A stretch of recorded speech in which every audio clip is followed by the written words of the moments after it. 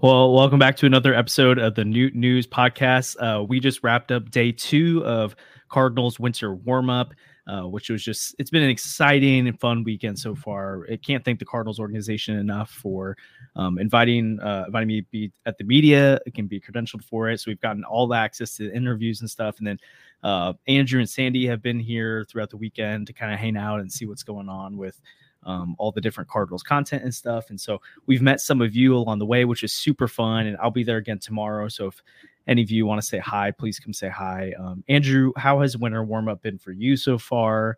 What was the experience like? Because I know this was your first one. Yeah, I didn't really know what to expect, but it was super fun getting to hear from all of the management and from the players on the stage.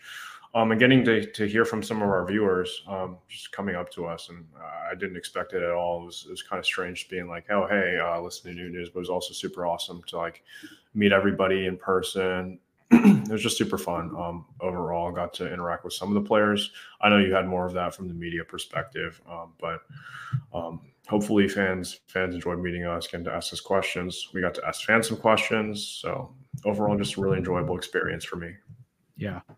There's definitely a lot to cover. And so as we're coming through this, if anyone has any questions, things you want to address, things you want to talk about from the past 2 days, I think there was a lot of really interesting things, like storylines for the immediate future for the Cardinals, things to look out for individual players, but also some bigger picture nuggets that I think will be interesting. So, Andrew, where do you want to kind of start our conversation off from this weekend? Yeah, so I feel like we should start off with the Mo presser, which is how we opened the winter warm-up weekend for the media people. So what were some of the key takeaways from that? I know there were questions with payroll and questions on if the Cardinals were done adding any more pitchers. Any takeaways from that presser? Yeah, let's start about the payroll and the budget and stuff. So obviously, over the offseason, it's been a big question of how much will the Cardinals spend? How much are the Cardinals willing to extend themselves? Obviously, the last few weeks, I feel like the RSN questions has been more of a thing where people are worried about what's the regional sports network impact, the Bally Sports bankruptcy on the Cardinals and their ability to spend. And then you have the DeWitts come out and make some comments and I think this is important. Like their comments were that they don't anticipate significant spending any more of that. And I know significant's a relative term, but when I hear significant, I think what they're trying to do is temper the expectations of Cardinal fans who want them to go spend $100 million on a player or 30. Like they're not going to go sign a guy who makes 20 million a year, 15 million a year right now. That's probably not in the cards, but they are open to continuing to add. And so then John Mozeliak was asked about that. Like, do they have room to spend? Do they plan on doing more?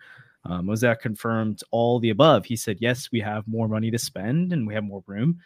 It really appears like a reliever is probably the most likely. But then he was asked later, I think it's Ben Fredrickson was in the room who asked that. He's like, is this limited to just bullpen support? Like, are they just looking to add one more reliever through free agency? Or are they open to other moves, other positions? And Mo said, yeah, we're open to adding throughout the roster. And so, again, I think it creaks the door open and it opens the possibility of a potential trade, whether it's for a starting pitcher. I really doubt a position player acquisition, but I guess you never know, or the bullpen. So I think, Andrew, might be my question to you with that, and I can answer as well, is Derek Gould did I thought it was pretty funny. He put a tweet out with his article and basically was like, we report, Mo says they're not done. Twitter tells us they are. Goal. Like he just kept saying, like, the reporters keep telling you Mo's saying they're not done. And it seems like fans don't believe that. So, Andrew, when you hear Mo saying that, and it seems like they want to add another reliever and they're open to other moves, do you believe that? Do you think they're actually going to do that? Or do you think they're going to end up going into spring training with the roster they have now? It's really hard to say because with the front office, you can never fully take what they say at face value. Mo says a lot of things like Matt Carpenter's their starting third baseman, for example, and then he goes out and trades for Nolan Arenado the next day. I feel like in the past, though, when they promise moves that will be made, it tends to happen more so. Like last offseason, they're like, we need a catcher, so they went out and got Wilson Contreras. This offseason, they're like, we need 3 starting pitchers. They went out and got 3 starting pitchers. Are they my favorite 3 starting pitchers? No, of course not. I wish we'd gotten maybe Tyler Glasnow instead of Lance Lynn, for example. But it definitely did the job. So I feel like another starter. They haven't like promised it. They haven't been like, oh yeah, we're gonna go get that sixth starter to have six starting pitchers. But I feel like another reliever is almost certainly gonna happen. Well, now whether they go out and sign Josh Hader or for like a year, $20 million, or if they sign like Trevor Rosenthal to a minor league deal, like they haven't really like stated how they're going to go get that reliever. Like I don't think Josh Hader is going to come to St. Louis. Like No. rumors have mostly been squashed, and also Trevor Rosenthal like probably can't be the only reliever move. It's just two like extreme examples, on either side. But they're probably going to end up somewhere in the middle of that. They get someone that will be serviceable, but not someone who's going to like close games for you next year, because Helsley, Romero, Gallegos is probably still your core of guys doing that. One thing I do want to know is if there is a little bit of a something getting lost in translation between the front office and between ownership. So like the DeWitts were saying, we're not going to go out and make a big splash, but Mo is saying there's still something left on the table. Is there something, maybe a miscommunication between the two of those? Like I wouldn't put it out of the question, especially for the Cardinals organization, who forgot that Tommy Edman had gotten surgery. Like it's just something that seems like very on brand for this organization, unfortunately. Yeah, we asked Mo about that. Derek Gould did, and Mo he said they forgot, and then he pulled out like a file basically and started pulling out the roster and looking through to make sure he didn't forget any other injuries. And so that got a laugh out of a lot of us. I don't think there's miscommunication, at least from between the ownership and front office. I think it's maybe how things are said. And I also think people, again, read into comments a lot and say like we're not going to make any more significant spending and we're happy with our roster means they're not doing anything else. And that's not what it means. It means we're not going to go out and overspend. We're not going to, or overspend in their book. They're not going to make a super big splash financially, at least. That doesn't mean they can't make a significant trade that doesn't bring on a lot of salary, but then fans see that as, oh, they're done. And I think that's probably more the problem, is people are misinterpreting comments and stuff. But Mo's been consistent that they're not done. Like at the Sonny Gray press conference, he said, we're not done. After getting Andrew Kittredge, he said, we're not done. Like he hasn't said we're out of things. I just think he's also tempering expectations, because like say they are potentially interested in Dylan Cease. They're not going to go out there and say we're going to trade for a starter, because there's a chance it doesn't happen. Even if they really want to, even if they're aggressive, maybe the Orioles just offer an insane package that the Cardinals just would be foolish to match. Like a lot of people don't want them to trade Nolan Gorman. So what if the White Sox say we're not doing this unless you include Nolan Gorman? Is it the Cardinals' fault they don't pull off the deal? Because you'd be really mad at them if they traded Nolan Gorman. So like I think it's all relative. So I personally don't think there's much of a lack of I don't know. For me, it feels like people are reading into comments a little bit more than what there should be. So yeah, that's kind of where I stand with the budget and stuff. And if I'm personally like thinking about what I think they'll do, I'm very confident they're going to add a 7th or 8th inning guy, which I in the chat was just acknowledged of like it's not necessarily something that's going to excite fans a ton, but again, that's the kind of move that they need to make this team competitive in 2024. I think people just don't really realize they did add Andrew Kittredge. They did add Nick Robertson. They've added some other arms, and they add one more reliever. They've significantly overhauled the bullpen in one offseason while bringing in 3 starters. Again, is it what I would have done? No. Is it flashy? No. But is it effective? I think so. So I anticipate that. And then I keep coming back to, especially Dylan Cease. Like, you're seeing some of the asking prices that they're making of the Orioles, Yankees, stuff like that. And that's stuff the Cardinals probably aren't going to pay. But if these teams are kind of scared off of it and they kind of go other directions, like the Yankees sign Snell, or that put them out of it, and the Orioles just aren't going to match the price, the Whites, like it kind of feels like this is a deal that could fall into the Cardinals' hands. And so I think that's something that the Cardinals are open to. But if it doesn't work out, then they feel good about the rotation. But if it does work out, they're not going to not do it if they like the deal. So I don't know. We'll see what happens. But the perception we all got from Mo in the room is we'd be shocked if they don't add another reliever. Or shocked maybe is not the right word. We'd be surprised if they don't add another reliever. And I really do think they're open to more moves than that. So maybe moving on from the budget, if people have questions about that, like Cody from Ryan Stanek. Like that's a guy that's been mentioned in reports, and he'd be an interesting guy that could potentially fit. I would say Ryan Brazier is another option in that price range.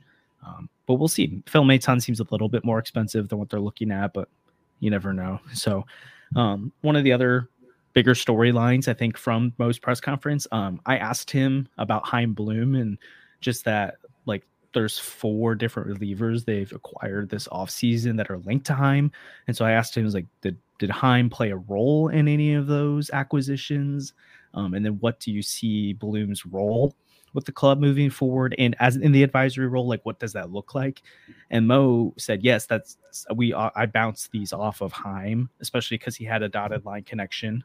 And then he saw Chaim as someone, again, that they could bounce ideas off of, but then also he's a guy that can help them get a better understanding of where the Cardinals organization stacks up to the rest of baseball, because he does have that background with the Tampa Bay Rays and just the ability they've done to develop young talent. And obviously he just led baseball operations over in Boston. So you get that perspective into the clubhouse. Then Jeff Jones followed it up and saying, which is a good follow-up, John Mozeliak has said at his spring training press conference when they announced the extension that after 2025 was probably the end of the road for him. He was probably going to be done as the president of baseball operations, and Mo confirmed that's still probably the plan. And then Mo went out of his way to say, hey, like, Bloom isn't someone that, like, everyone's jumped to conclusions that Bloom is that guy, and that's not what this is right now. But he did then say, but at the very least, it strengthens our bench of options. And then he name dropped Randy Flores and Michael Gersh, and he talked about how him and Bill DeWitt talk about a succession plan a lot. And so it's pretty clear that Chaim Bloom is a guy that at some point is going to be looked at for this role. Does Chaim Bloom want that? I don't know. Are they going to leapfrog Randy Flores and Michael Gersh for it? I don't know.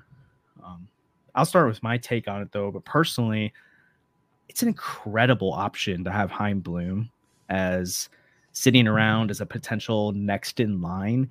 I know Boston didn't work out very well. We've talked about this, and actually in about a week and a half, we're going to have someone who's very connected with the Red Sox on to talk about Chaim Bloom. And I know that didn't go well, but in general, he's a guy around baseball that people really value and like. And I'm sure there's things he learned from his Boston experience that he would do better and do differently in St. Louis. But again, the success he had with the Rays at the Rays way in developing pitching, the success he had in Boston identifying talent. They did make the ALCS at one point during his tenure there. I know they traded Mookie Betts, but that was more of an ownership decision.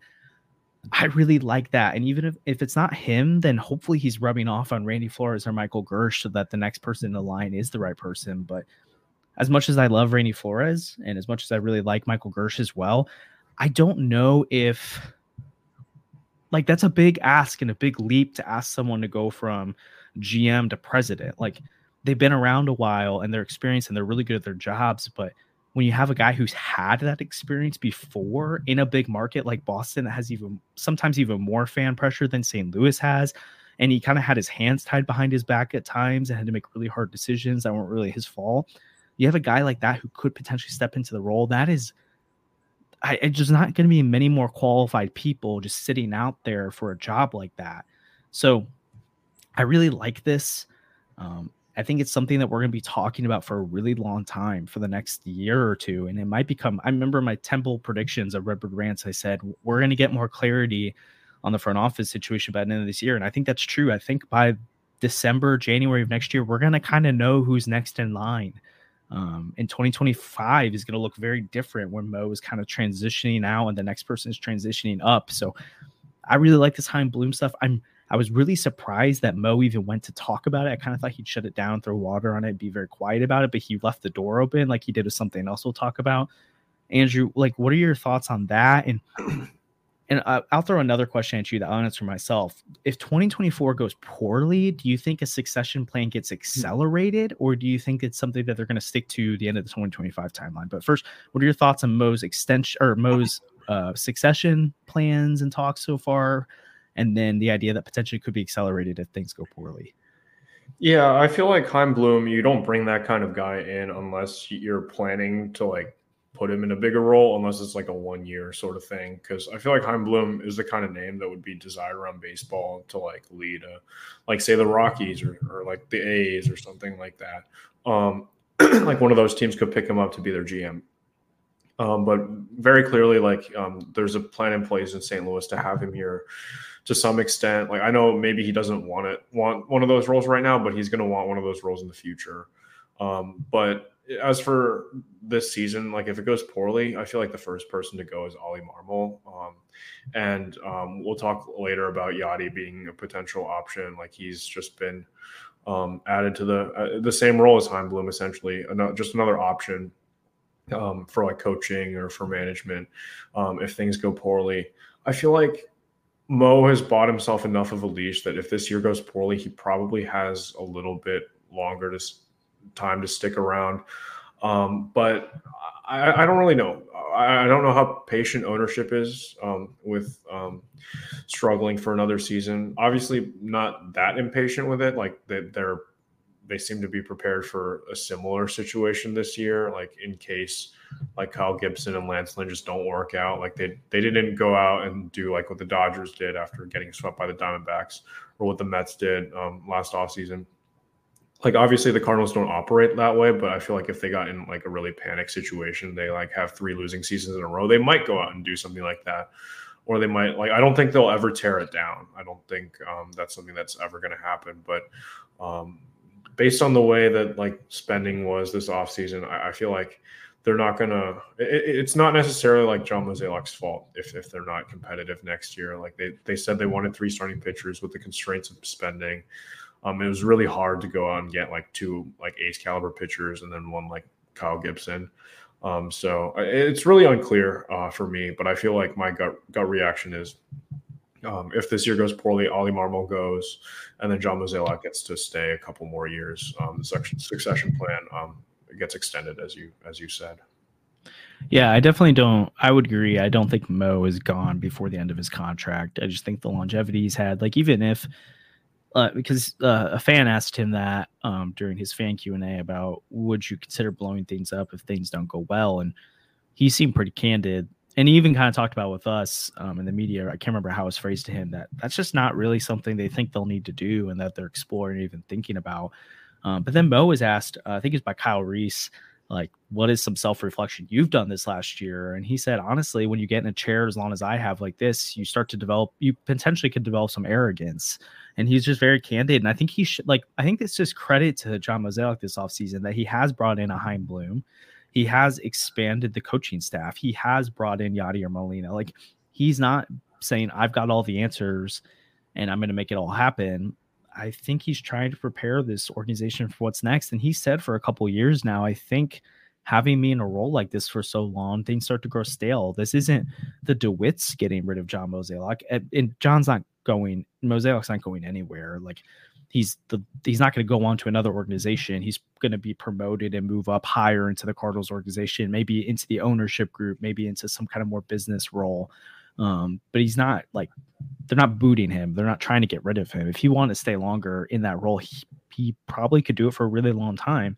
But I think he sees that this club just needs new leadership, not even not because he's not good enough anymore, but because it's just trying to be the leading voice for that long.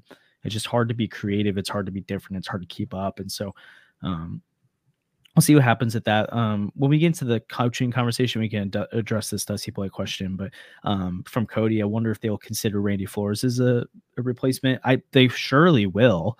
And that's a name. Mo only mentioned 2 other names when he talked about succession, and it was Michael Gersh and Randy Flores. And so Randy Flores is thought of very highly around baseball. Michael Gersh has been considered for president of baseball operation roles with the New York Mets and other organizations. So both of those guys will be considered by the Cardinals. And if the Cardinals don't move them up, I'm sure they'll probably get poached by another organization at some point. And obviously Chaim Bloom. So that's a lot there. Andrew, you mentioned the other transition of leadership that potentially could happen. And the Cardinals have a lame duck manager this year in Ollie Marmol. He's going into the last year of his contract. When Mo was asked about it, I think he's at the winter meetings. He said he had full confidence in Mo or in Ollie, but then he kind of started to cast the seeds of doubt when he said, "But I have an ownership group," and he kind of like put it on that of like, "Well, I can't like we have to have results," and so Ollie can't just get extended to be the guy coming off of a year like this. Brings in Yachty. And then it was asked of him during the press conference, hey, what are the optics of having a Yachty or Molina? And is that something that could become an issue, Ollie versus Yachty type of thing? And he said he doesn't anticipate it being an issue, but then he basically just said, we'll see. So he kind of was like, I mean, I hope it's not an issue. I hope Ollie's the guy. I hope it goes well. But he said the exact quote was, it could become real. We'll find out.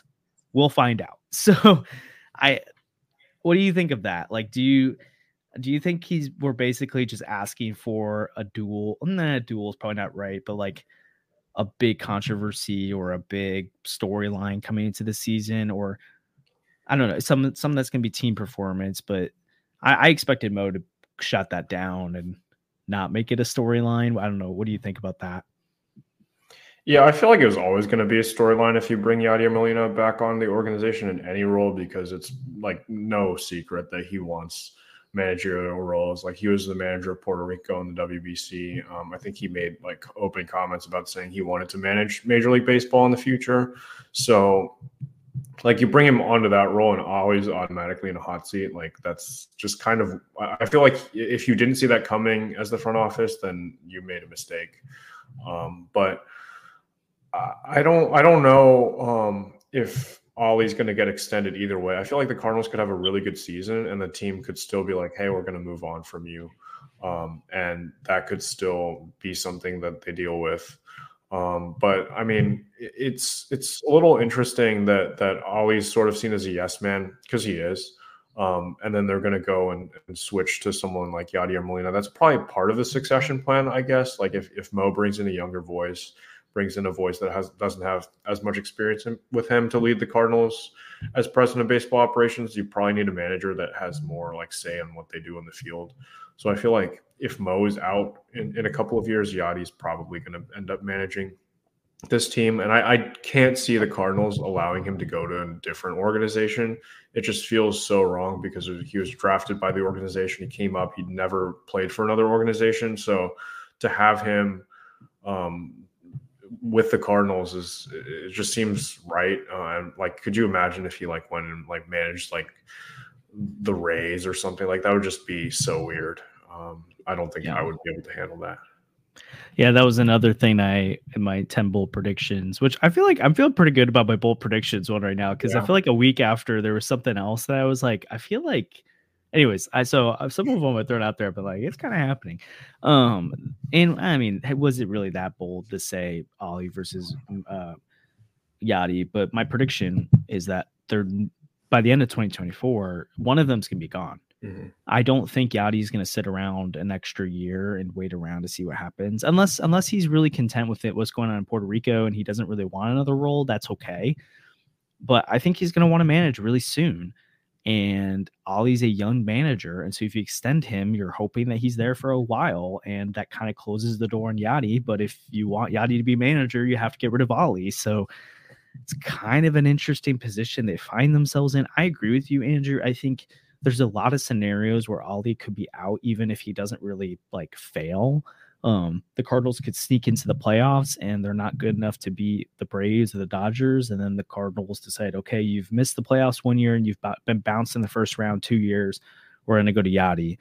I could see that. I could also, again, see a bad April and they make the change, or all-star break, they're at or below 500 and they make the change. Like there's a lot of scenarios where this could happen. So I think it's something to watch for sure. If I had to bet one way or the other, I would say just because there's so much that could change, like there's so much that could go against Ollie that's not even in his control, I would kind of bet toward the Yachty situation. And I also think too, you pointed out, it's not, even if Ollie is Mo's guy, is Ollie Randy Flores' guy? Is Ollie Michael Gersh's guy? Is Ollie Chaim Bloom's guy?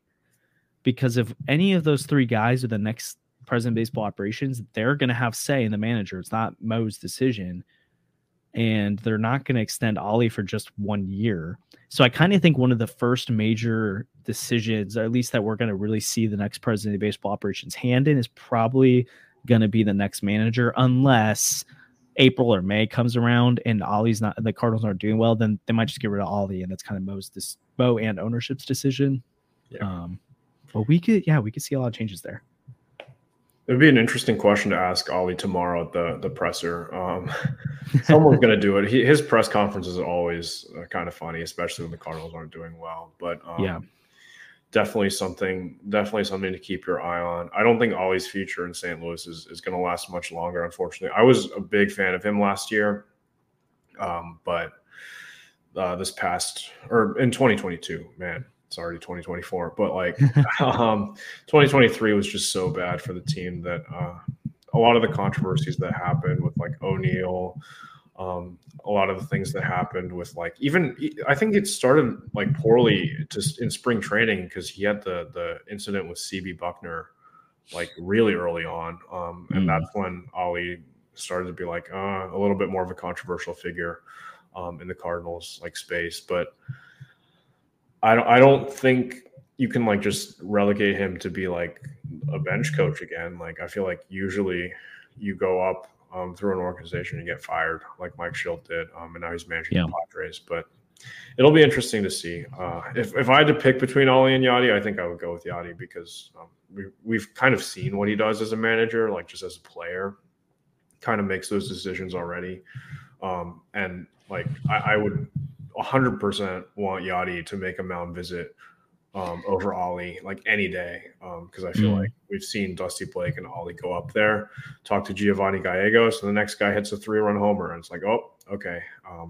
We never really saw that when Yadi was the catcher, so I don't know. It'll be fun.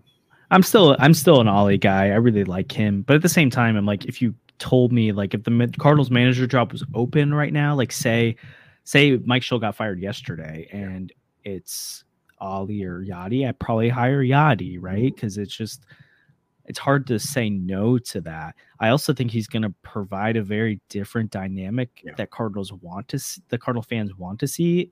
Now, will it be the best one? I don't know. I am confident. I like the idea of Yadi as a manager, but I don't know if he's going to be like the best at it. And I think it's kind of tricky. Like if he went to the Mariners or he went to the Mets, like it's a little bit easier for them to like cut off a relationship if it's not working. Something I've been really intrigued or like really kind of concerned about is if things go poorly with Yadi as a manager, how do the Cardinals handle that? Because that could get messy quick. And you don't want to ruin your relationship with a legend like that. So I think you're just asking for some trouble there, but at the same time, all the potential benefits of Yadi as a manager, I get it. And so, I also think I just think there's a lot of things that kind of get pinned on Ollie that weren't necessarily his fault, but at the same time, you kind of have to answer for it. Managers either retire or get fired. They don't and most of the time they get fired. So it's a kind of a business where you get your way to the job and then you wait to get removed from it. Even the best ones mostly get fired from their roles as a manager. So it's gonna be a tricky situation for Ollie going into this year, and I'm excited to see how the press conference goes with him in the morning and kind of comments he puts towards stuff like that. Montana wanted to know a little bit about Dusty Blake as the pitching coach. And the part of the reason I think there was no change there is, again, well, two things. One, we point to the pitching staff and say we all should have known it was bad. So like, if you think the pitching was bad, I don't feel like it's fair to necessarily blame the pitching coach for that. Like you can only do so much. Now, am I trying to say Blake did an amazing job? No, not necessarily, but there's also different guys who've credited Dusty Blake with a lot of their changes. And Adam Wainwright is a big fan of him, and Adam Wainwright is more old school. So it's interesting that he's really interested in a Dusty Blake who's more analytically driven. But it's something that the Cardinals are missing last year is that Dusty Blake served a different role on the team instead of pitching coach, and they lost Greg Maddux and they promoted Dusty Blake to pitching coach, but they didn't replace Dusty Blake's role. So they just kind of had a lighter major league staff this year. And so one of the things you've seen is they've added different coaching roles and they've added these advisors to expand their staff further. And I can't remember who it was this weekend, but someone was talking about the fact, one of the pitchers, I think, that they feel like they're going to get more access to the coaches and get more eyes on them because they felt like their staff last year was so stretched thin because there just wasn't enough of them. And now instead of 100 things on their plates, they're going to have 50 things on their plate. So it'll be easier for them to interact with the players and to stay on top of individual things and do more coaching in that way. So the last probably big tidbit I would say from the John Mozeliak stuff, and obviously we'll continue to provide coverage on the podcast, Redbird Rants. You can find great writing from all the other writers who were there this weekend. But he was asked about potential of a Paul Goldschmidt extension, if that's something that the Cardinals are looking to do. And he, let me find the exact quote from Mo. He said, "I think everyone just wants to see how the season starts." And so it's not a top priority for him right now. And it also doesn't sound like it's a top priority for Paul Goldschmidt. It kind of just sounds like they're going to let at least the beginning of the season start, maybe come to an extension midway through the year, or they're going to let his contract run out and then they're going to figure it out next offseason, which seems kind of, I didn't think that's the route they'd go. Andrew, what do you think about that?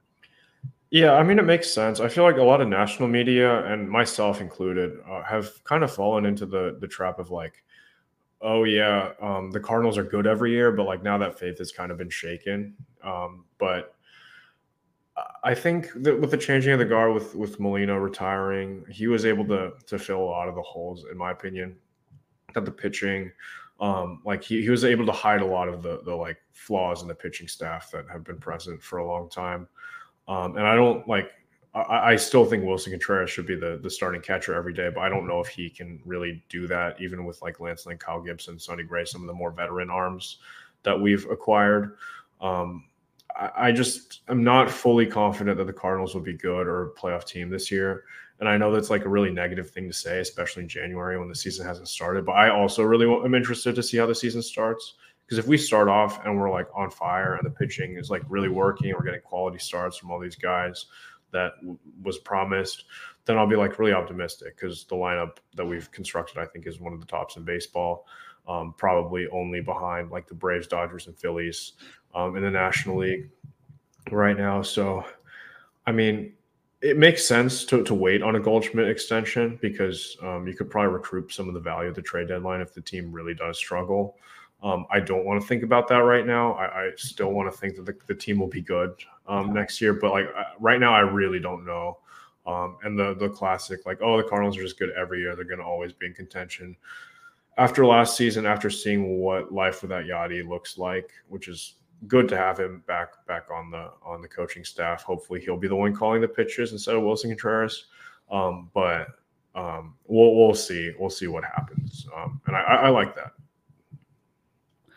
Agreed on all that. And so, yeah, we'll just see what happens. I doubt they're selling, but I also can see a scenario where even if they do well this year, that who knows, maybe they don't want to carve out $22 million for Paul Goldschmidt anymore. He might not have a great year. We'll see what happens, but they have Brendan Donovan who play first base. They have Alec Burleson. They have Lucan Baker, who was slimmer at winter warm-up and looks ready to try and maybe establish more of a role for himself. Maybe Thomas Ajacey at some point. Maybe that's a position they move Wilson Contreras to in the future.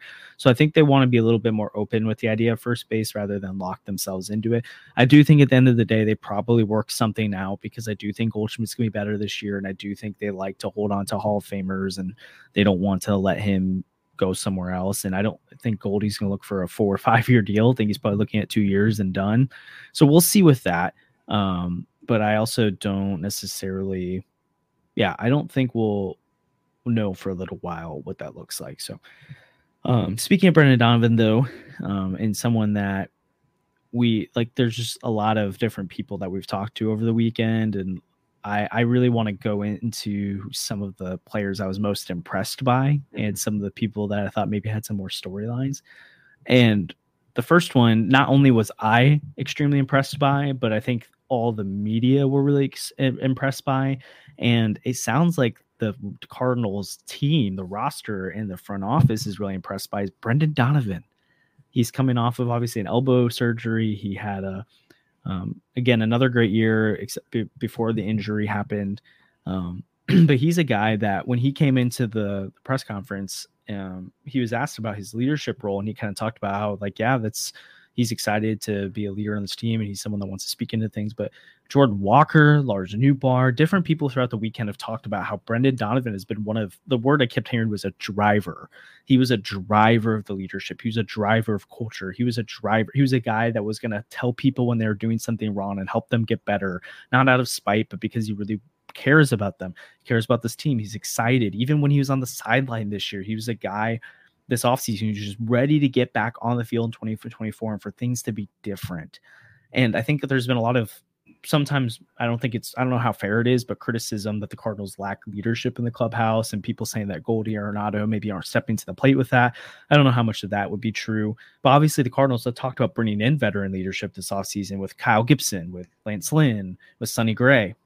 It is clear that the organization and the players all see Brendan Donovan as a leader on this team. And I just think it goes to show why the Cardinals weren't willing to trade him this offseason. And they expect really big things from him this year. So kind of what's been your reaction to all of this, like Brendan Donovan as the leader or one of the leaders? I don't think anyone's like he's the sole leader of this team, but it's clear he's one of the leaders in the clubhouse. I think that's really great that we're seeing that from Donovan, especially to see like one of the younger guys come up. It makes me concerned about Paul Goldschmidt and Nolan Arenado. And they were not present this weekend at winter warmup. I think there were some like rumblings that the front office and management wasn't too happy that they weren't here this weekend. And I don't know what is going on with the two of them, but it's concerning to not hear that like about those two guys who are like supposed to be the leaders, the two like Hall of Famers, like pretty much locked. Like if they could retire today and both make it to the Hall of Fame, I think if Arenado's eligible, I think they're both eligible. Anyway, I think both of those guys should have like kind of stepped up to replace the Yachty Pujols sort of leadership, and they either weren't ready or they're not like that type of player. Both of them are like really quiet. They're sort of lead by example guys. So I'm not sure that's like the best thing to be saying about Donovan when there are those like Hall of Famers in your clubhouse. I know Lars Newbar had comments about Nolan Arenado, like when he's angry, then he plays a lot better or whatever, which is great. Like that's what happened after 2021. He finished third in MVP voting, but then last year he kind of trailed off a little bit. So hopefully he's even angrier and like more intensity and is able to contribute at that MVP caliber level again. But I'm a little bit concerned about those two. That's what this kind of tells me. Really excited for Donovan though. I don't think they're going to trade him now. I feel like that's almost certainly off the table. But like between Gorman and Donovan, like my like the guy I would have wanted to trade has always been Donovan. I think it still is Donovan because I think his skills are like replaceable by like different players. And Gorman's like 40 home run power from second base is only possessed by like 3 people in the entire league. So like you just can't really find that anywhere else. But yeah, now it just seems like they're not going to move either of them, and they're really high on both of those guys to be contributors in the future, which is really exciting. I agree, and I agree. The part I don't agree with is I wouldn't trade Brendan Donovan. I just think, and I don't think I think in theory he's replaceable, like some of the things he does, but I think having all of that in one player is so valuable. And again, you can't replace. I mean, you can, but it's hard to find a guy that the whole clubhouse after his second full season in the majors looks at as a leader. Like that's the kind of guy who's going to drive this team forward. And I think they really need people like that in the clubhouse. And I also think like something that Lars Newbar talked about, which again, I didn't hear a single person say anything negative about Paul Goldschmidt or Arenado. No. And frankly, I also think sometimes, like, not that anyone does intentionally, but I think sometimes when people ask direct questions about Brendan Donovan or other players, but they don't ask like, who do you think the leaders of this team are? Like no one asks a question like that. And if you ask that and no one said Nolan Arenado, no one said Paul Goldschmidt, then I'd be concerned. But it was kind of directing people toward those conversations. So like if people start writing, oh, Paul Goldschmidt and Nolan Arenado weren't mentioned, I think it's unfair because no one really asked about that. And there wasn't really an opportunity to go either way. And then I know you weren't saying that, but I think it's a conclusion people could jump to. Newbar spoke very highly of Nolan Arenado and thinks he's really locked in and ready to make this season happen. I think he mentioned he's one of the guys in the text chain that's talking about stuff too. But also, like, speaking of like things that they could provide to the team, Lars has been working with Nolan Arenado into being able to pull the ball more. And Nolan Arenado is one of the people who pulls the most balls in baseball. Like, he hits almost exclusively all of his home runs to the pull side because he's just that great at it. He didn't have a backside homer in 2022. That was the whole thing. You know, the new rules. Yeah. But like, other than like, he's mostly a pull hitter. And so if Lars Nootbaar, he's saying I want to take the pressure off of Paul Goldschmidt, Nolan Arenado, Wilson Contreras in the middle of the order. I think this starts to lend itself more to Brendan Donovan as that leadoff hitter, Goldschmidt, Nootbaar, Arenado, Contreras, Gorman, Walker as those like 2 through 6 hitters that like are mashing in the middle of the order. And then you have whoever that extra guy is each day. I guess I left someone out here. Oh, no, that's 2 through 7 at that point with all those names. And then Donovan or Edmund and Wynn at the back of the lineup. I think that's a recipe for success here. And so we've talked about on the podcast before, but Brendan Donovan was one of the best players, one of the best hitters in all of baseball from the end of May through the time he reached the IL to end the season. And I talked to him about that. That was the question I asked him. I was like, hey, you found success at the plate at the end of May till the time your season ended. What was that about? And he talked about how something that we all really loved about Brendan Donovan, still love about him, is that last year, his rookie year, he was super selective, took a ton of walks, and he had I believe he said he only swung at 11% of first pitches. And he said the league adjusted to him to start the year, and he wasn't taking advantage of pitches to hit. He was starting 0-1 all the time. And so he started swinging earlier in the count. And guess what? He still was an elite on-base guy, but now he was also slugging and getting a higher average as well. That from a leadoff hitter, someone who's aggressive, but at the same time still gets on base as one of the top 15 on base guys in all of baseball, that's dangerous. And then the fact that you can move him from second base, third base, first base, left field, right field, DH, Brendan Donovan, you can't get rid of that guy. And if Paul Goldschmidt really is not going to be here next year, like, think about a lineup where you trade away Paul Goldschmidt or you lose Paul Goldschmidt and you trade away Brendan Donovan. This lineup starts to get a lot weaker, even with Thomas Saggese coming up. And so I think you hold on to Brendan Donovan, and I think you try to figure out some other way to make things happen. Now, a guy that I've been more open to dealing, I actually am starting to be like, I don't want to trade him either, which is the tough part about all this. But the second guy I would probably mention, not necessarily in this order, but the guy I want to move our conversation to next is Thomas Saggese. I really like Thomas Saggese. He walked into the room and he's just one of those guys who's super laid back, and you can just tell he's a guy that everyone really likes in the clubhouse. He won. Do you remember what the award was called from the Texas Rangers? It was some like league MVP, or was that? So he won the league MVP, but he also won an award for like the character award. Yeah, like from the whole organization. Yeah, he was basically like the guy of the year in the minor leagues. Yeah. And you could tell he walked in and he was a guy that was just really fun to talk to. He was really personable. He was really laid back. He was really kind. He's very thoughtful with what he said. But then whenever he talked about his ability on the field, he goes, I mean, all I can do every single day is I work as hard as I can. He kept saying hustle all the time. He's like, I hustle, I do what I can. I play hard and I let the results be the results. And he even talked about, he's like, he's got a chip on his shoulder from being traded from the Rangers. Like, he's seen his old team celebrate the World Series, and he's like, that kind of motivates me to prove them wrong, to prove that I'm that guy. And it also meant a lot to him that the Cardinals wanted him, that they brought him in. And so Thomas Saggese is a guy that I think he's going to be really good. I don't know how good. Brendan Donovan and Nolan Gorman are really good. So even if he's just that good, that's really good. But like, if Thomas Saggese is going to be really good, and if he's a guy that we don't, I know you just said you might be willing to move Brendan Donovan, but do you think at some point having 3 second baseman type mold guys means you need to potentially move one of those guys to get the value that this team needs on the pitching staff? Or do you lean the other way and say, hey, we're going to be really, really good because we have all this young talent? Yeah, I was actually listening to what Mike Gersh and Randy Flores were saying on this stage this morning. A lot of it was very surface level, very like, yeah, we evaluate pitchers this way. We evaluate people this way. We have scouts in Japan. Like that, I asked a question about how they evaluate the Asian leagues, and they were basically just like, yeah, we send scouts over there and they look at the players and they tell us. And it's like, well, okay, that wasn't all that helpful. But they said that they value pitchers differently, or they value their players differently than, like, say, the MLB top 100. And like guys like Tommy Edman, Lars Nootbaar, Brendan Donovan are guys that were not ranked highly at all on any of the MLB pipeline, MLB like rankings, but internally they like value the players a lot. So I feel like it's very possible that other teams don't value like Brendan Donovan nearly as much. So like getting trade value out of Donovan might not be as effective as like Nolan Gorman, who was a top 100 prospect at one point.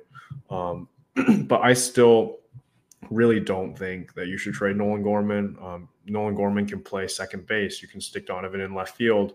And then if Sajaci plays well at first base or third base, well, not third base, but like you can stick him at one of those positions. Probably shortstop is probably like where he would end up if we extended Goldschmidt. But if we don't, then he can play first base.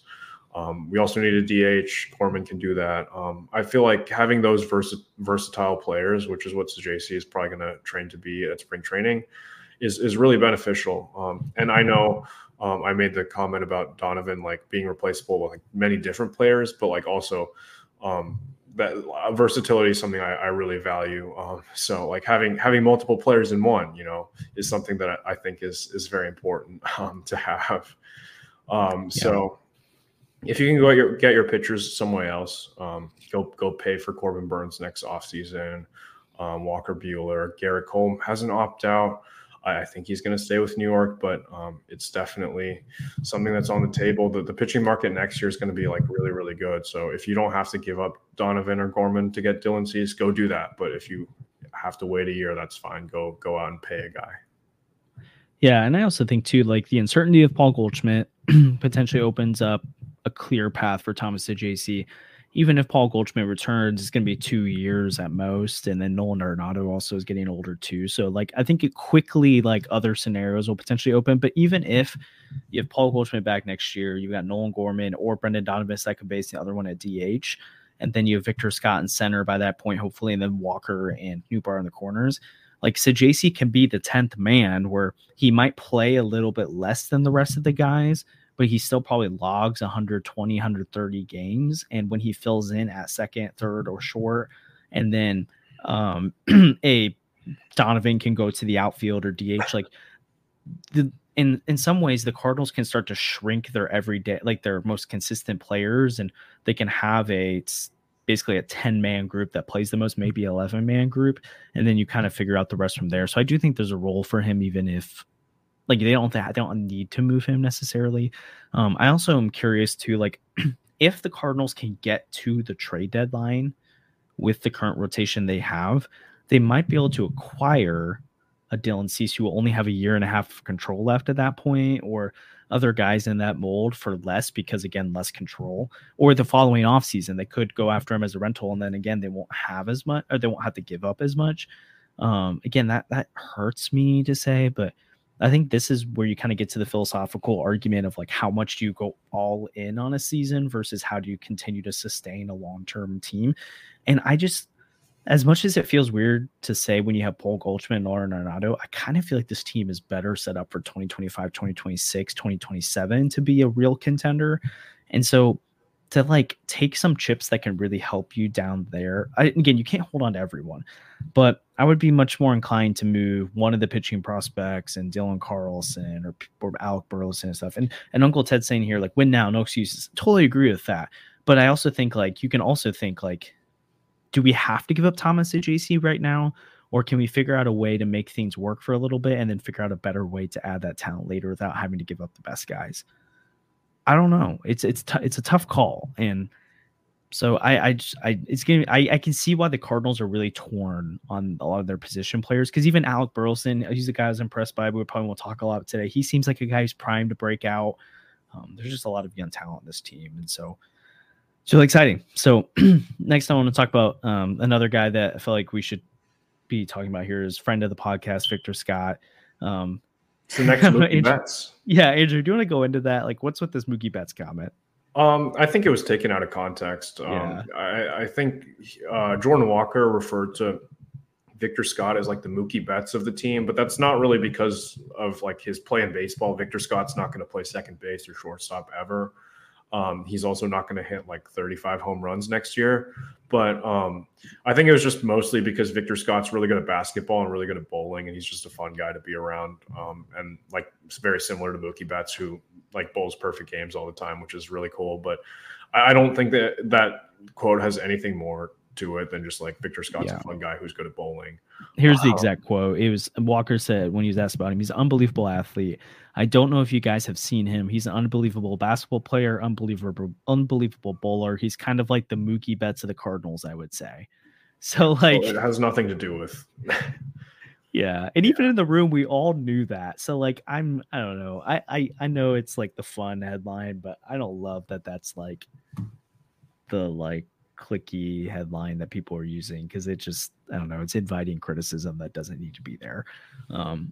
But anyways, Victor Scott in general, though, we've had him on the podcast multiple times, so you can go back and look at the charity live stream. You can listen to my first interview with him. He's just such a fun guy, and he's a guy that's really knows himself well. Other guys in the organization see him as a guy who's rising. He's really, really, really improved as a hitter. That's like he's probably made the biggest strides as a player in one year, like out of the whole Cardinals organization. He's a guy that he's referred to himself as this, and Mo has referred to himself as this, but as basically, this is what Scott said today, is he used to be a runner who played baseball, and now he's a baseball player who can run. And that's the biggest difference in his hitting ability now, is he's a guy that he knows how to play within his skill set. He's working on driving the ball, adding more exit velocity so that he can keep hitting balls in the gaps and then run into some home runs here and there. But he also brings elite speed as well. And so he's going to be elite defensively as well. I really think he's going to try and make it hard on the Cardinals in spring training to not let him be on the opening day roster. I know, Andrew, like you and I and Sandy have been really high on Victor Scott. So like, why have you been so high on Scott? Yeah, I think having a leadoff guy who can steal like 96 bases in the minor leagues, like that's always exciting. And it's like 120 games too. Like they don't play 160. It's crazy how the volume of stolen bases. If his hit tool plays in the major leagues, and if he has a good spring and he can show that he can hit major league pitching well, then I see no reason not to have him as the starting center fielder. Then you can move off Edman. He can play some shortstop or second base if necessary, and like he becomes at that point an expendable trade piece if you have Victor Scott in center field. I just say give him a chance. Like obviously, if he's not ready, he's not ready. He's still very young. He's still got plenty of time to show that he's major league ready and to be called up. Like he'll be up here probably by the end of the year. Like I'd be really surprised if we don't see like him debut by the end of the year. But like just the way he talks about it, he's a student of the game. The way he conducts himself, like he's always trying to learn. And the quote about him being a sprinter who can play baseball, going into a baseball player who can sprint, like that's something that I really like to hear. And like he's just kind of burst on the scene. I wasn't like all that aware of him. I knew he was like super fast, but like for him to be like a legit prospect is really exciting to me. I real quick just want to address Uncle Ted's comment saying, imagine the Cardinals outfield with Adolis Garcia and Lane Thomas in it. They're not going to play. They're going to be fourth outfielders. So yeah, sorry about that. Well, honestly, like, I mean, who do you want? I'm asking you, Andrew, who do you want? Lars Nootbaar or Lane Thomas or Adolis Garcia? Which one would you pick out? Lars Nootbaar every single time. Jordan Walker or Adolis Garcia or Lane Thomas? Like, which one's number one? Yeah, Jordan Walker every single time. Like, it's not even. Yeah, so like two of the three outfield spots they're not going to play, and then center field, which neither of them are really center fielders, but you'd probably take them over Victor Scott right now. Not Lane Thomas. I'd still take Victor Scott for sure. Well, neither of Garcia or Lane Thomas can play center field either. Yeah, they like could play center field, but they're not like center fielders. And Uncle Ted, I mean, I get that. I mean. Well, Lane Thomas, I think it's pretty clear Lars Nootbaar, Jordan Walker are better than Lane Thomas. I know he had a good year last year, but he's a good player. It's just the Cardinals have better outfielders. Lars Nootbaar, I get he hasn't put together a full season yet, but when he's been healthy and been on the field, and he's had weird freak injuries, he's not a guy that's like injury prone. Maybe if there's another year like this, you can say that, but he hurt his finger and was out for weeks sliding into third base. And then he hurt his groin on a foul ball. Like those are two of the injuries. And then he had one like kind of normal injury to his back, I believe. Like he missed most of the time last year for freak injuries. When he's been on the field consistent, he's put up like top 25, top 30 in baseball offensive stretches. But he just hasn't been able to play a full season. Now, do I think he's a top 25, top 30 hitter? Probably not. But do I think in my bold predictions, I said he'll be the best player in the Cardinals this year, and he could get some MVP votes. Not in the top 10 necessarily, but he could be like you'll see guys finish 15th or whatever because they got a couple 10th place votes or 9th place votes. That's kind of guy Lars Newbar could be this year. I just think the Cardinals are going to be fine. So outfield wise, but yeah, you go back to Victor Scott. He's a guy that talks a ton about like the kinesiology side of things and just like the body work he puts in and the science behind what it means to hit a ball hard and hit a ball far. And so that's something that I think is really impressive. Both of his parents are sprinters. And so he was he understands like how to get better and how to because when you're that fast, the tenths of a second matter. And so he even talked about in the press conference, he's like, well, when a guy has a 1.2, 1.3 or a 1.3, 1.4, 1.4, 1.5, so 1.3, 1.4, 1.5 seconds to the plate, he's like, oh, I just go. It's easy. But when they're 1.1 seconds, 1.2 seconds, then I have to look at these things. Like he's a guy who cares about that kind of stuff. So you already know he's already thinking about it. And then again, he's made strides defensively where I agree, Andrew. I think he's a guy that very quickly will become the center fielder. He potentially could be a leadoff hitter in the future with all that speed and his just growing bat. And I think it makes, when we're talking about trades, a Tommy Edman expendable to potentially move on from to go get that pitching you need. So we'll see what happens to that. I'll answer this question real quick before we move on to some of the more players. But Tink did have a press conference on the first day. So we already talked to Tink, and he's really impressive. He's a guy that is really looking to build off of his 2022 season. He almost pitched 100 innings for the first time. That's his goal, is to get way over that this year. He had a little bit of a rough stretch after he had an injury, but otherwise is really good. He's looking to hone in on his secondary pitches. Nolan Arenado will not have a press conference. He's not at the winter warm-up this year. And then Wilson Contreras will be tomorrow. So yeah, let's just keep moving along. Jordan Walker, big news was he put on some weight. He's at 260, and put on weight is in like muscle strength. What are you thinking about Jordan Walker going into the season? Yeah, I feel like it's obvious to me that Jordan Walker has been trying to improve this offseason. He's also a student of the game, someone who's always trying to get better. And he was already a really, really solid hitter last year. He's one of the more complete hitters that the Cardinals have had. He hits the ball super hard. So if he can just elevate a little bit, he'll be like really, really dangerous. Yeah. But what I'm like more worried about is his defense. And I feel like it sounds like he's been putting in the work for that. It sounds like he's been actually like spending more time trying to play the outfield, which, to be fair, last season, like we didn't expect him to be an above average defender because he had been playing the outfield for literally like 2 months. Yep. At that point, like he was a third baseman his entire time in the system. Until the Cardinals trade for Nolan Arenado, and it's like, oh, okay, well, we can't have him be a third baseman anymore because he was locked in long-term, couldn't opt out of his contracts at that point. So I'm really excited to see what Jordan Walker has in store for 2024. I think he'll be really good. There's a chance if he starts elevating the ball, he might be like a top 20 hitter in the major leagues. Like that's how high his ceiling is this year. So yeah, hopefully, like with the added muscle too, the power is only going to get stronger. Yeah, and that's something he said is that as he's put on more muscle mass this year, and then as he's been working on his hips, using his hips more when he's swinging and making sure he's activating them, he has seen he's hitting the ball harder and farther again, even more so than he was already. And so he's a guy that's continuing to figure out how to use the talents he has. I think Fangraphs had in his like 80th percentile projections as like again a top 20 hitter in baseball. Like he said, maybe even top 15, top 10 type hitter in WRC plus. We might like as much. I think there's so much talk about will Goldschmidt or Arenado be able to like rebound and be the guys who lead the team.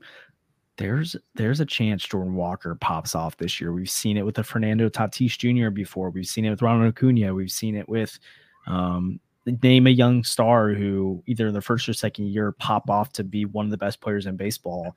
Again, I'm not telling you right now Jordan Walker is going to be a top 10, top 15 player in baseball, but would I be shocked if he's a top 25 player in baseball this year? No, I wouldn't be at all, especially offensively. And he's just proving more and more day by day that he's got that kind of talent. And that's something that he talked a lot about during the press conferences. He just wanted to build off of his experience last year. He came up and led the league in ground ball rate his first year up in the major, or first month in the majors in April. It's 60% of the balls he hit were on the ground.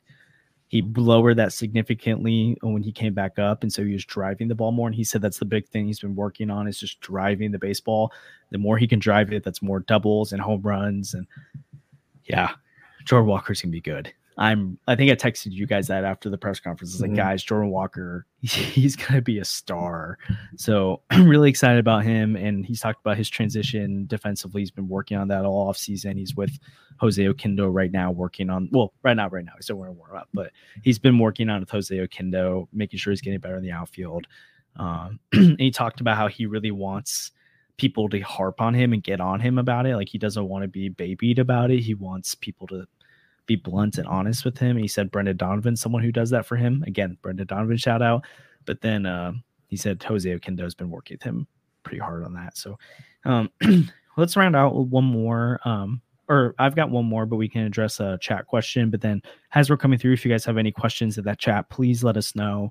Anything you want to know from winter warm-up or just our thoughts Cardinals in general. But I've got one more player I want to touch on. But before that, Lucas asked about our thoughts on Liberatore going into the season. So Andrew, how do you feel about Matthew Liberatore?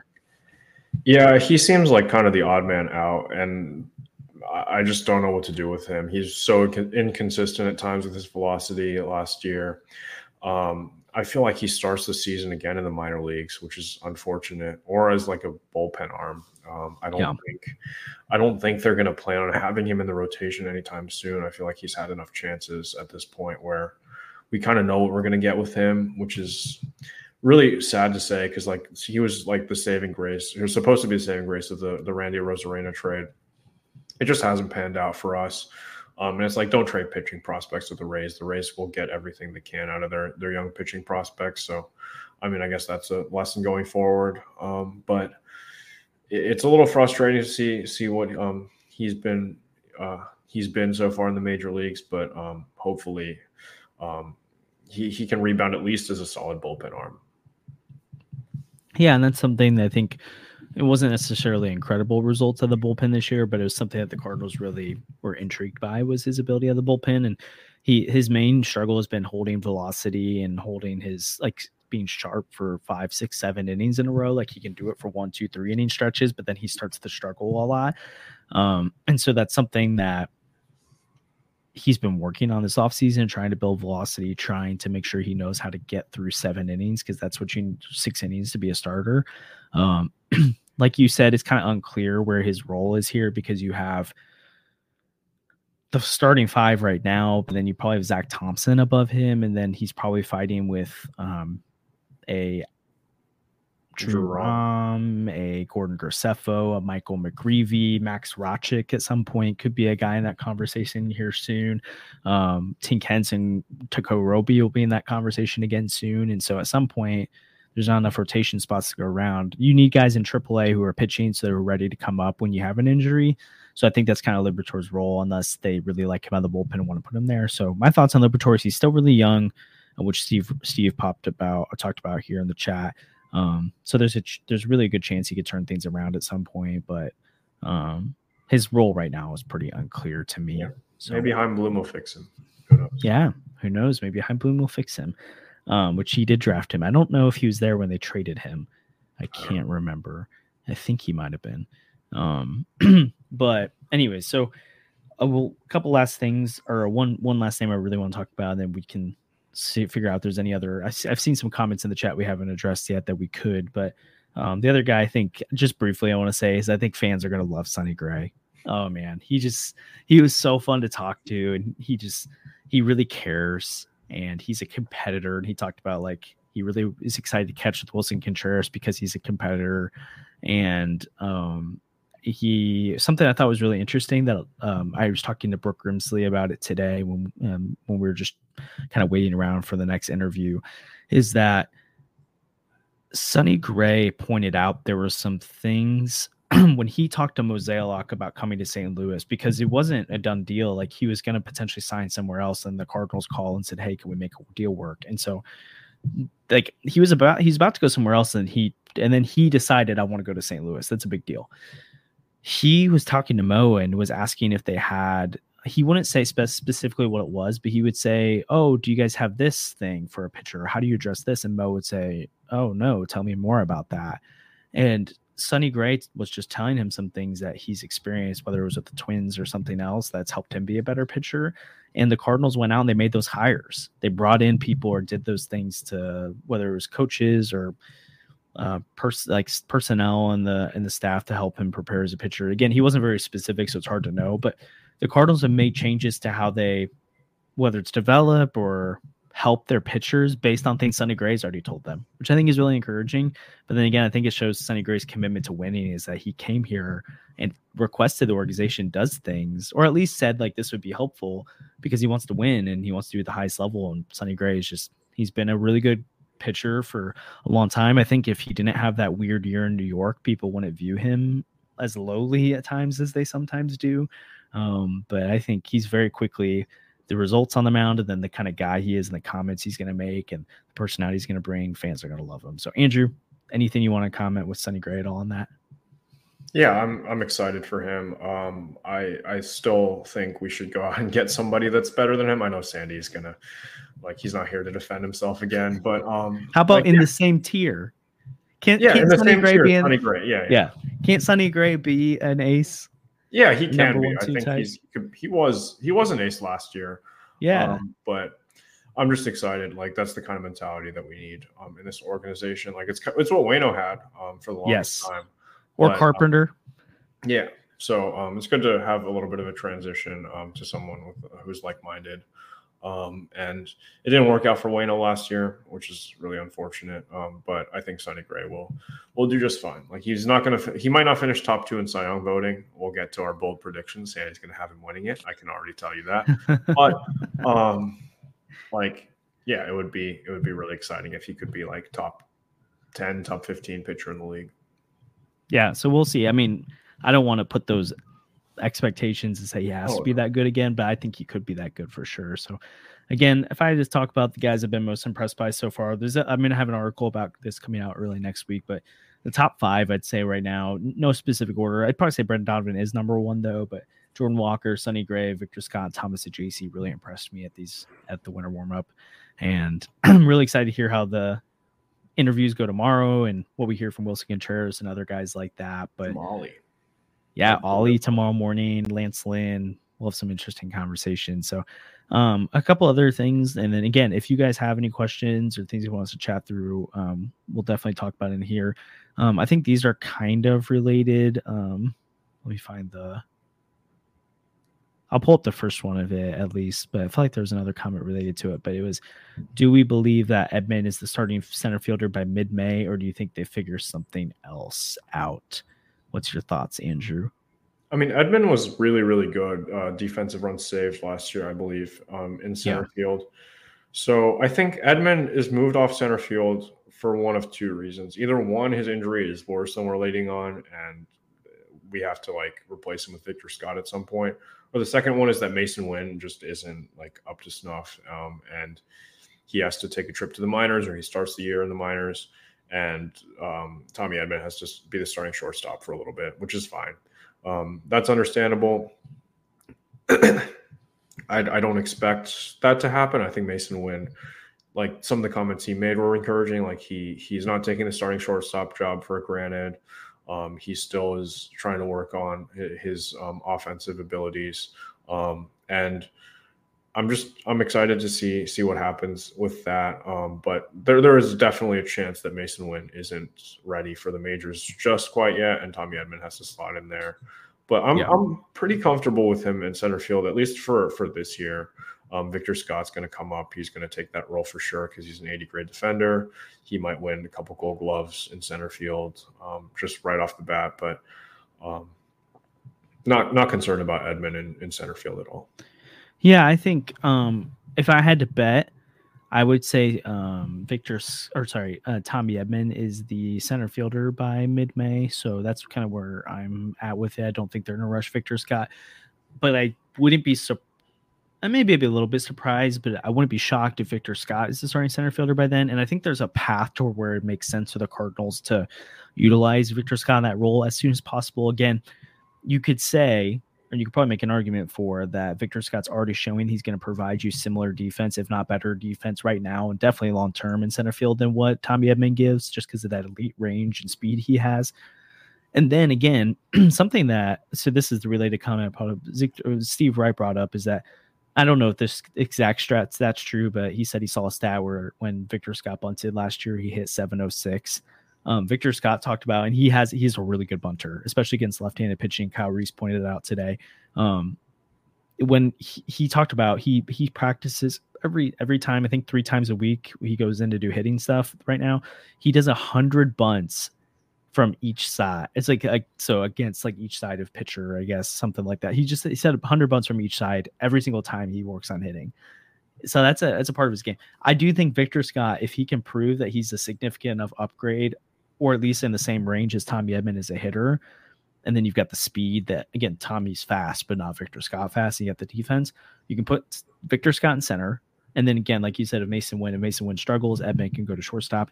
If he doesn't, then you have Tommy Edman off the bench who so basically now you have a guy like Tommy Edman who, whenever you don't have your starting lineup in, you're replacing him with Tommy Edman. So your left fielder, like when you have to sit Lars Nootbaar for a rest day, you have Tommy Edman who can come in, or you have Victor Scott come out, Tommy Edman come in, Mason Wynn come out, Tommy Edman come in. The second base, Tommy Edman can play. He could be a defensive sub. Like that's a really important tool off the bench. And then I would say toward the deadline, then him or Dylan Carlson can really become available in a trade, which could help the Cardinals get pitching. So I think that's like the ideal path in my head for the Cardinals this year, is that at some point Victor Scott before the deadline can establish himself as the everyday center fielder. So then they have the flexibility to move off of a Tommy Edman or Dylan Carlson to go get some pitching. So I do think Tommy Edman is the answer for right now. But man, Victor Scott's coming, and I just don't know how you don't put him in center field when they deem him ready. So it's the big thing. So I think I don't really see a lot else in the comments right now. So if there's any last questions you guys have that you want to address from winter warm up right now, Sandy, oh man, I went the whole pod not calling you the wrong name, and now I've done it. But Andrew, any other lasting thoughts on the winter meet, or now the winter warm up that you want to talk about? Yeah, no, it was super exciting to meet everybody. Really excited for the season to start. And yeah, it's just been a really, really fun time covering this team for you guys. And Tommy Edman, one last word about Tommy Edman. He is so good in high leverage. I think his numbers like spike when there's runners in scoring position. So having him off the bench would also just be really beneficial. But yeah, I'll let you wrap up. Yeah, no, that's true. And I feel like I sometimes, like my dad jokes about it, that he thinks I'm a Tommy Edman hater, and I love Tommy Edman. I think he's an awesome player. Again, if I had to rank the Cardinals second baseman, shortstops, and center fielders, he falls behind Gorman, Donovan, Wynn, and Victor Scott for me. So that's the only reason that I think of him as a movable piece. But one more question real quick before we wrap up is from Bezo.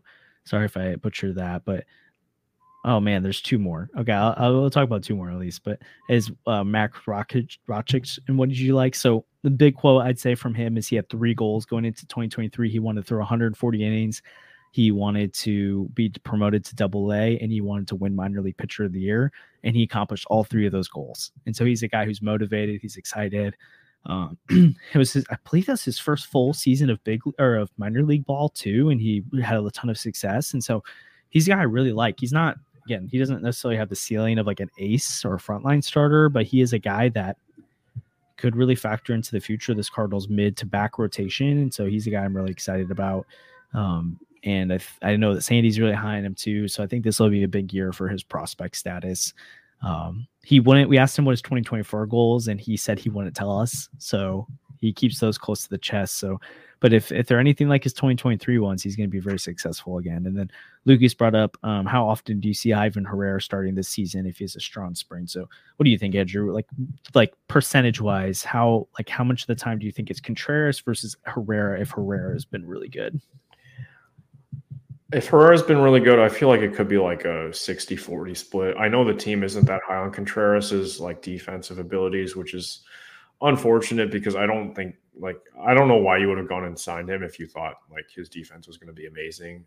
So I think they kind of overplayed their hand with Contreras. They're like, oh yeah, he's going to be so good defensively when he's never really been that in his career. But I could see him like starting like 35 to 40% of the time, Herrera, and then Contreras DHing. I really want the DH spot to be like locked in like Gorman sort of, or like Burleson to like kind of split that role. But if we're going to see Contreras at DH a lot more, that's also understandable based on like what was happening last year. Yeah, and Ivan Herrera talked about that Juan Yepes actually helped him break out offensively last year. He at least suggested or talked about how he needs to move his hands out. So you'll notice that Ivan Herrera like puts his hands out kind of in a very different way, like from his batting stance, kind of like this a little bit. And once he did that, he started to mash the ball.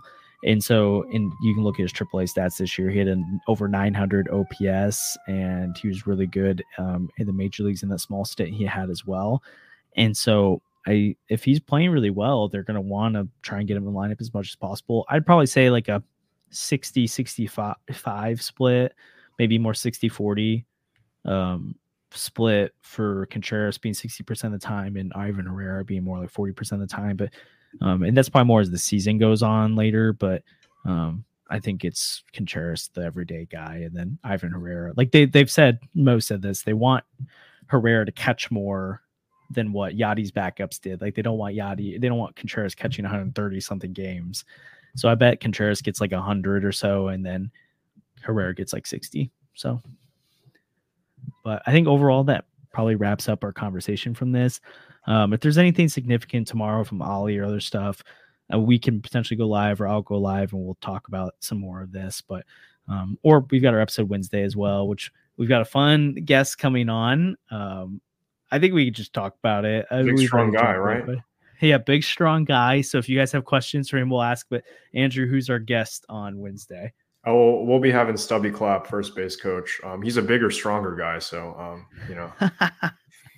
We'll definitely have to ask him about the Pete Alonso situation. But Nolan Gorman, I think today was talking about how Mason Wynn was talking about how Stubby Clapp is like an elite fungo ground ball hitter, and it's really hard to feel ground balls off him. So we're gonna have to ask him about that. And he's got some international playing stuff with Team Canada and stuff. So he's a really fun guy, and we're excited to have him on the podcast.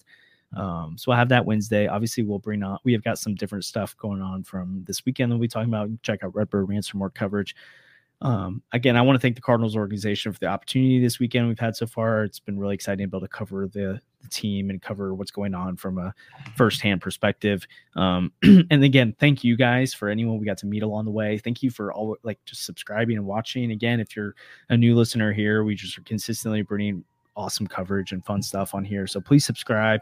It's going to be a really fun year for Newt News in 2024. Again, if you're at Winter Warm Up tomorrow, again, let us know. I'd love to meet you. I'll be there one more time. And yeah, I think that mostly wraps it up. So on behalf of Andrew, Sandy, and I, thank you so much for watching, and we will see you soon.